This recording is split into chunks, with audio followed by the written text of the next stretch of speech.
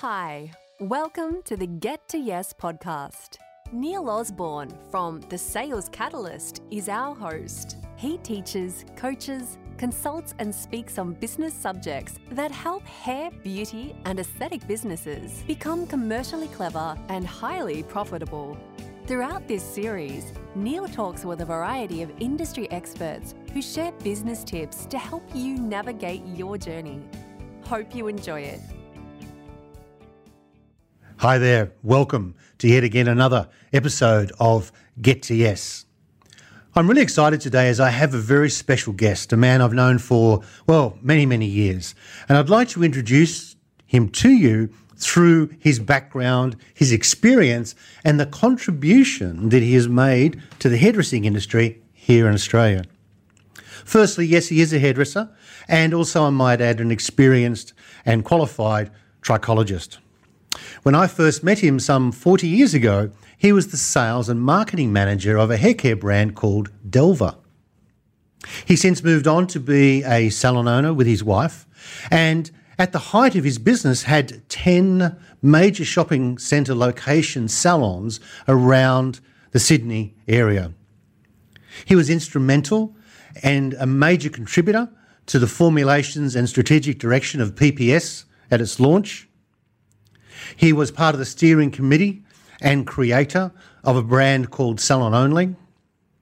Today, he is the creator, founder and master formulator of a very unique product called Tricovedic, and he is also still a salon owner. I'm super excited to have him as a guest on our podcast today, and please welcome to the microphone, Mr. John Cook. Thank you, Neil. It's very good to be here, and you make me feel quite exhausted, actually.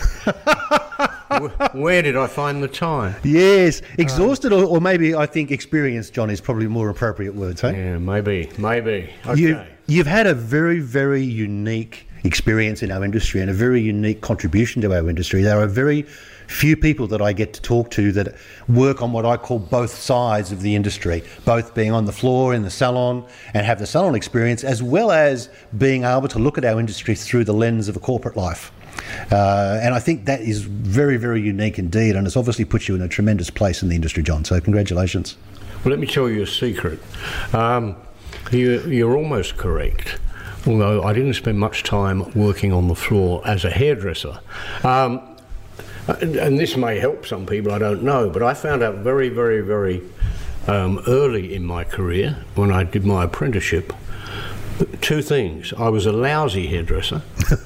I really was, and I didn't enjoy doing people's hair, which may sound rather weird after you've read out a whole list of things which are all connected one way or the other with the hair industry.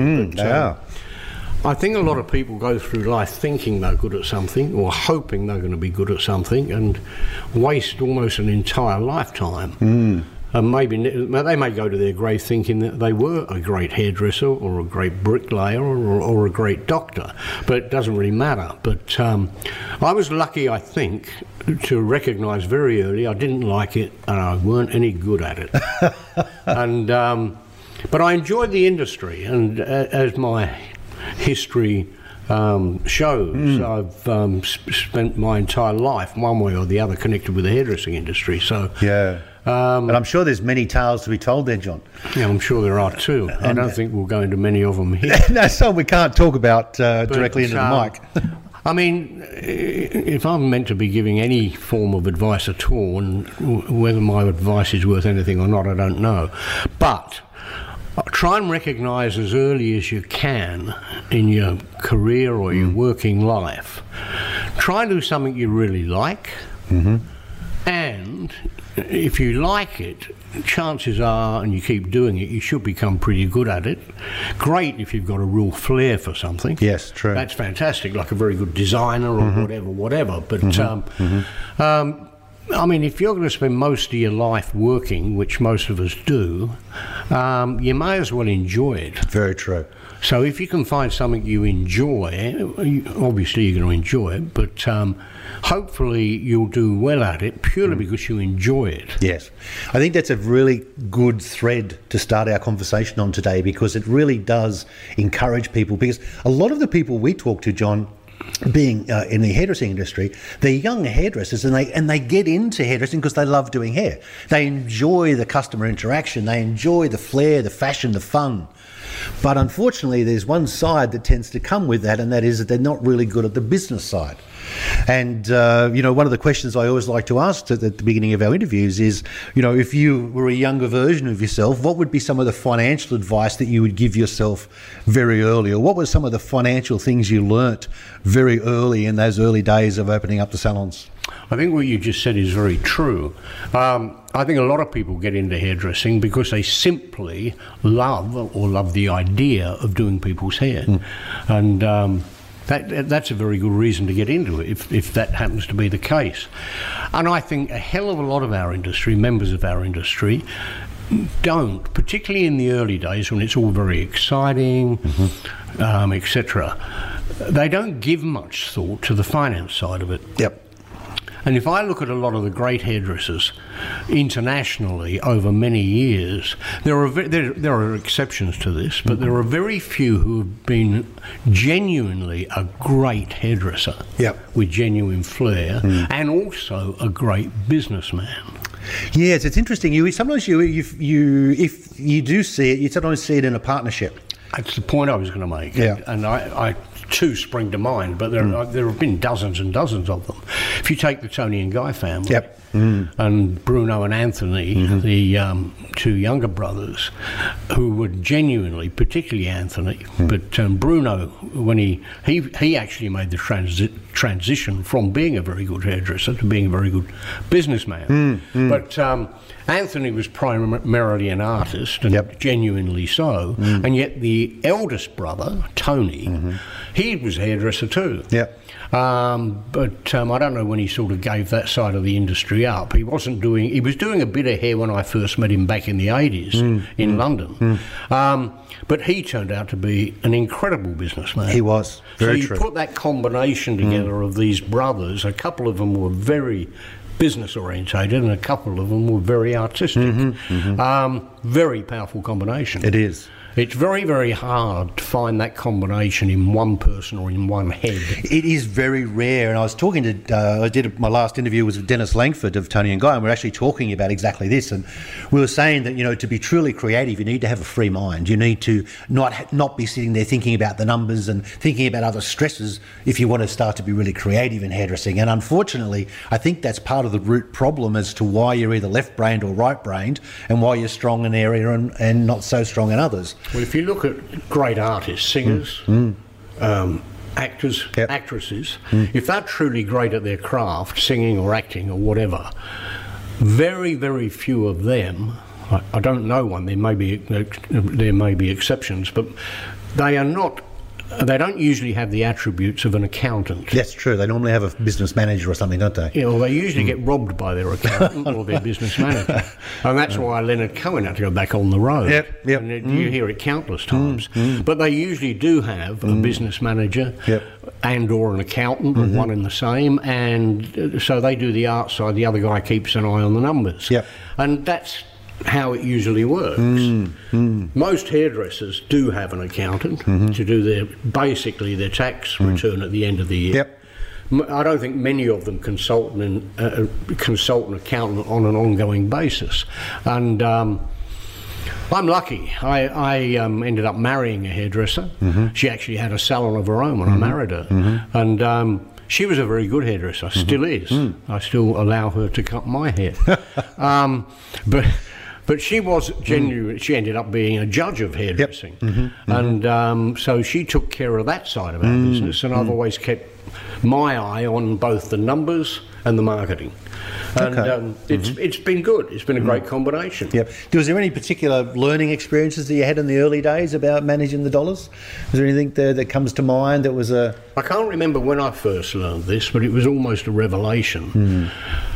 It's so important, and I know this sounds so obvious, but I don't think enough business people, and let alone hairdressers, any occupation or profession or whatever, spend enough time really knowing inside out, back to front, what it is costing them to run their business, truly.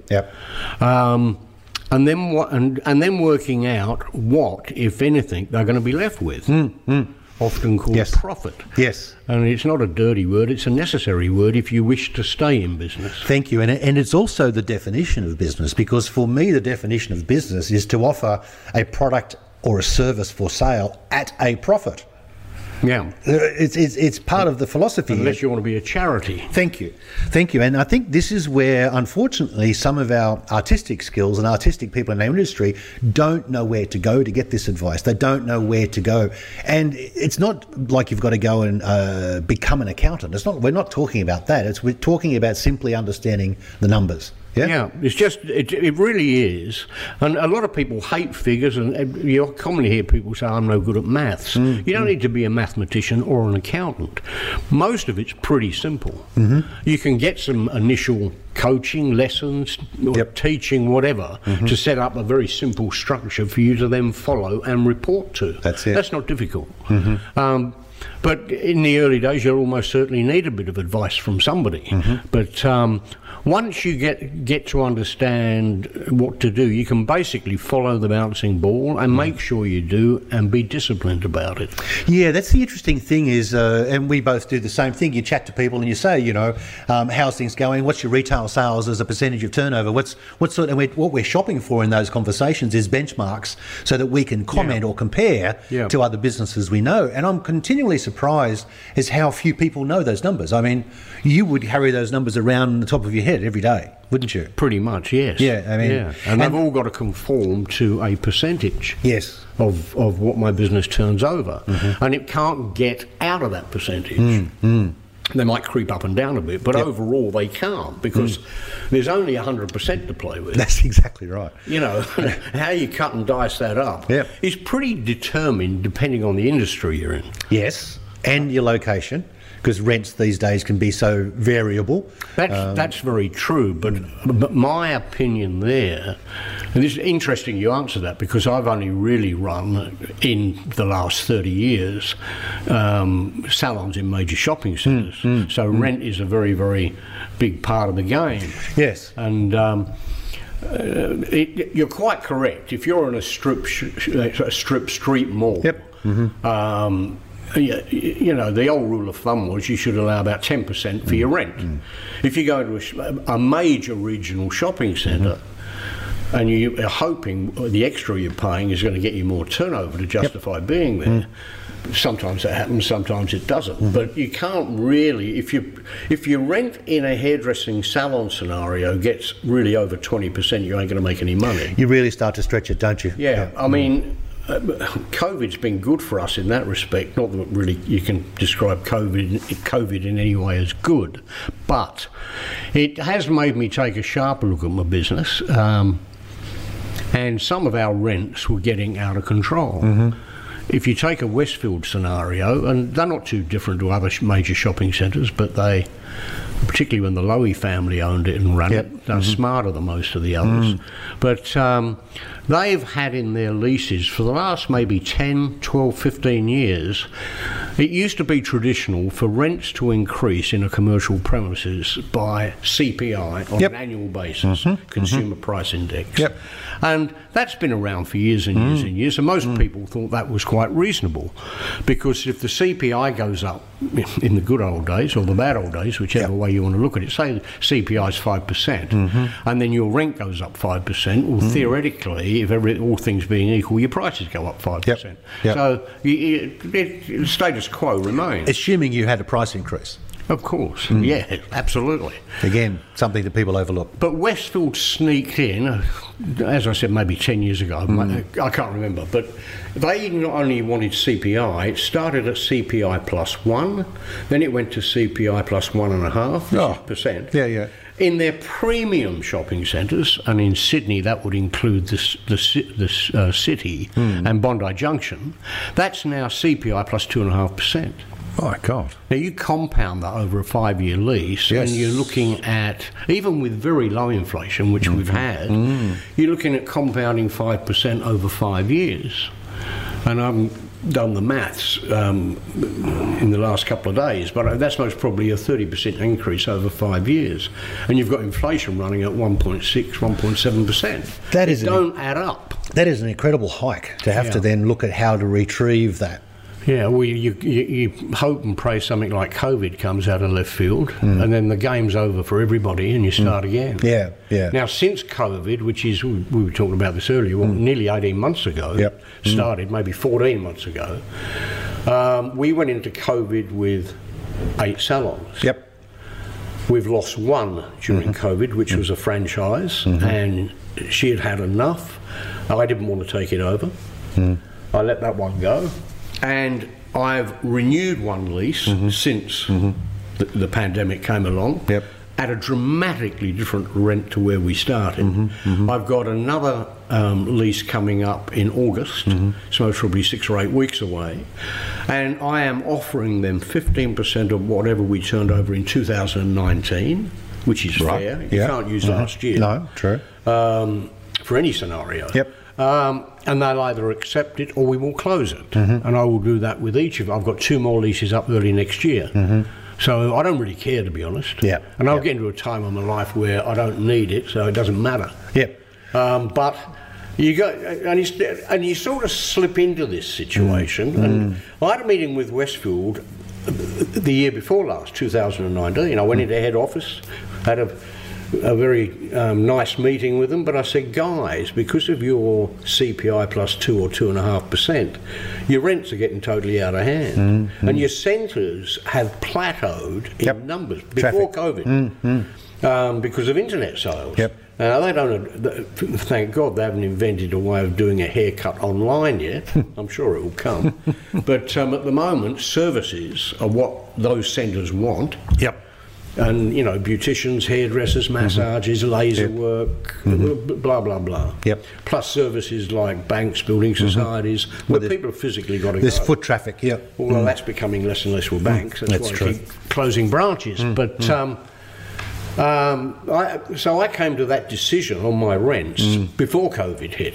COVID has given me an opportunity to just hardball. And I'll keep some shops, I'll lose some shops, but I don't really care. Because it comes to a point... There's no point in having a shop if it's not making a profit. Thank you. That's exactly where I was about to go as well. Because why do it? It's a waste of time. And this is where a lot of people struggle with, because sometimes they find themselves in a position where they're not making any money, but they don't... I'm trying to find the right word. Would it be courage? They don't have the courage to go, that's it, I'm going to draw a line in the sand, I'm going to stop. You know, I think they define themselves as having this business. That defines them. Yes, it does. Well, define if you're not making any money out of it, find another way of defining yourself. It's not worth it. Just we touched on shopping centre and non-shopping centre situations for salons and the respective rents you pay. One advice I will give anybody who's recently started or contemplating starting a salon business: if you go into a shopping centre, you've got to have all guns blazing in every aspect of your business, and you've got to have all cylinders running. You can't go in with 3 out of 4 cylinders running and pay the sort of rents they want. You've got to really know what you're doing. You've got to be very good at running that business. You've got to retail a lot to help justify the position of all those people wandering by. So you've got to do all of that and do it very well. However, if you are a truly gifted hairdresser, and I mean that, I'm not kidding yourself that you're a gifted hairdresser, but you're somebody clients will follow to the other side of the city, so you can open a destination business. Thank you. Then you don't need to go into a shopping centre. And you then got the opportunity, particularly at the moment with interest rates being close to zero, buy your own building. That's it. I never had destination salons. I was never a good hairdresser. My wife was a good hairdresser, but she wasn't a who's a name hairdresser today? Emiliano. Good example. Good friend Emiliano from E-Salon. He's a very good hairdresser, and people will follow him. Absolutely. If you're that style of hairdresser, then buy your own shop. Become your own landlord. Absolutely. Make it an investment. Let your super fund buy it, whatever it may be. If you're not in the busiest spot in the high street, it doesn't matter. You don't need to be. That's it. You can even be upstairs. That's it. So that's a bit of advice I would give. For the style of business I've always run, and we've always been very big in retail. Yep. So just to give everyone a bit of perspective, sorry to interrupt you there, John, but what's your percentage of turnover, how much of retail represents in percentage terms of your turnover? It's most probably now about 25%. Right. It's been as high as 30. That's come back That's a bit. solid. Because That's solid. Internet sales. Exactly, yes. And that affects everybody. But it's most probably now about 25%, which is a big chunk of the business. But that helps me offset the very high rents I'm paying. Yes, of course. It sort of makes sense. Yep. If you're upstairs in a suburb, you ain't going to do much walk-in retail. No, it'll be mainly recommended retail. But I think there's a tremendous opportunity for our industry to re-gear coming out of this. And I think you're right. I think in hair in particular, a lot of people follow the stylist. So therefore, I think you have a much greater magnet to bring people to wherever you want to go. In some other areas where I work, for example, laser and hair removal, they're actually going through the exact reverse. They used to be up in the service areas, now they're down in main food areas because they want the traffic. Yeah. You know, and laser hair removal is the best thing since sliced bread. But for our business, when you are running a artistic business, you actually have the ability to bring people to you. And I think that is a tremendous opportunity because one, you get to reduce your rents, two, your costs, and three, you have run the opportunity of owning the business or owning the building. Yeah, look, it makes eminent good sense. Yeah. Now then you do have a business that's profitable.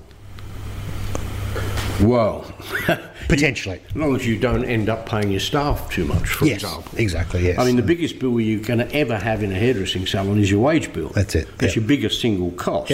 And that's the main one you've got to keep control of. Yeah, very, very true indeed. So, so if we were circling around here and starting to wander back to, that first question I asked you, and we flipped it around and said if we were talking to a young hairdresser here today who was in their 20s and they're doing really well, they maybe have done a comp or something and they're feeling very strong and confident, got a good clientele, they want to step out and open their own business, and they came to you and said, John, what should I do, what should I focus on, what should I be thinking about, what sort of advice would you give that next generation of our industry? Well, I guess if you're with that situation, if it's somebody starting the very first business, I would ask them, how do you intend to fund it? Yeah, well, normally mum and dad. Banker mum and dad, that's excellent. That's an excellent choice. Low interest. It's rather close to home, eh? Yes. And I'm not talking about my mum and dad, they're both long gone. I'm talking more about me being dad and my wife being mum. If you can get your parents to help you fund it, that's a fantastic start. Yes. Very, very, very hard, even these days, as a young person with no prior business experience, no money and no real estate, to get a loan to start a small business. Absolutely, almost impossible. Almost impossible. Yep. So if you're a girl, you can scout around for a rich boyfriend. Or you've got very indulgent and, they don't have to be that well off, but reasonably well-heeled parents. Yep. Or, and this is interesting, another thing from COVID, when we declined to take on the Chatswood salon, I mentioned we've lost one salon during COVID, I said to Westfield, do you want me to defit the shop, that is strip it back out to the shell I leased, which in your lease you are obliged to do. A cold fitting, whatever they call it. And that can cost you 30 grand or more. To strip it, Or would you like me to leave it fitted as a salon? Just debranded. Debranded. And they said, oh, look, you can leave it as it is. Because as you can imagine, with the amount of shops that have closed in shopping centres and are still closing. Yes. Westfield and Lendlease and AMP and all the other major landlords and major shopping centres, all of them have got empty shops. Depending in which suburb you're in and which centre, some of them have got. During COVID, when I got bored, because I sometimes didn't have much to do, I would wander around shopping centres where I had a salon and count how many empty shops were gone, how many disappeared kiosks there were. And you could tell where kiosks used to be. You either look at the covered up service points in the floor. Yes. Or Westfield got into a habit of buying some potted palms and some very, very ugly high-back antique type chairs. I call them old man lounges. Old man lounges, and they sprung up everywhere. Yes. And there used to be a kiosk there. Yeah, that's exactly right. Spot on. The point I'm making, cut a long story short, is there are a lot of opportunities at the moment in a lot of shopping centres to walk into a fitted out shop. That's it, thank you. On a suck it and see basis. That's exactly right, yeah. Now, it's very rare in the past you've had those opportunities. Extremely rare. I remember when I went into our first Westfield Centre, which was East Gardens, near the airport in Sydney, and that would be now 34 years ago. That was our first Westfield Centre. I had to join a queue of at least 40 potential salon operators to get into that centre, and they were going to open it up with 5 or 6 salons in there. Yes. And we were lucky because it was our first one and we managed to win one of the bids. But these days Westfield haven't had queues to get into their centres for years. No. And since this COVID thing, there are opportunities out there you will never find again in your life. That's exactly true. To walk into a fitted out shop for nothing. Yep. You need to scrounge a bit of money together to get some stock. Yep. And you can usually say to Westfield, well, look, I don't want to sign a lease. I don't know how it's going to go. I'll give it a go. Yep. I'm young. I'm enthusiastic. I'm very good at what I do. Got lots of energy. Yep. If I can make this work, give me 6 months. Yeah, and 6 or 12 months or whatever. Then I'll sign you a lease. I think and you'll get a deal. You will. You'll get a deal. Yeah, I think you could try that in most major shopping centres at the moment. Yes. So Westfield don't insist on a defit at the moment. Well, it's also, we could describe that bit of advice as a once-in-a-lifetime piece of advice, It really because is. it's never happened before, and we hope it doesn't happen again. Absolutely, Neil, but it isn't once in a lifetime. I can't ever think of a period, even when we've had recessions in Australia, and we haven't had one for, I think we're the longest in the Western world without a recession. Well, the Keating one he said we had to have, but that was a blimp. It wasn't really anything. That was the early 90s. Yes. I remember that very, very well, when interest rates went up. This is on home loans, went to 18%. Yes, I remember. I had a house then, yes. Young people today won't even believe that, but it's true. But we didn't have that many empty shops. There would have been a bit more than usual. Very rare. But not like you've seen today. No. I've gone round and counted in a big Westfield 70 empty shops, 70 plus, and disappeared kiosks, old man's chairs. Yes. Or a temporary tenant, a rug shop pops That's up. it. Yes. And there's no roof in there or anything. That's you can it. tell a temporary tenant. Yep, just a warehousey type feel. You can smell them. Yes, And it's been a fascinating period. It I mean, has. I'm 70 later this year, which is pretty old when I think about it. So I've been around a while. I've never ever seen anything like this. No, it's amazing. But exciting opportunities, as you said earlier, that you would never ever have had before. And I think if you are Actually, if you're thinking of starting a business, you should be excited. I'd say now is a once in a lifetime opportunity to go out and hunt down a deal that you will look back on in years and then go, OMG, if I only had that again, I could then go and get my second or third or fourth salon or whatever. Yeah. I think there are some fantastic opportunities. God forbid we ever get anything like COVID again, but you'll be very lucky to see an opportunity like this again. But you've got to have confidence, and you've got to have your skills, and you need to know your numbers. You do need to know your numbers, because you might start off with a bang and a very almost zero cost entry level, which is fantastic.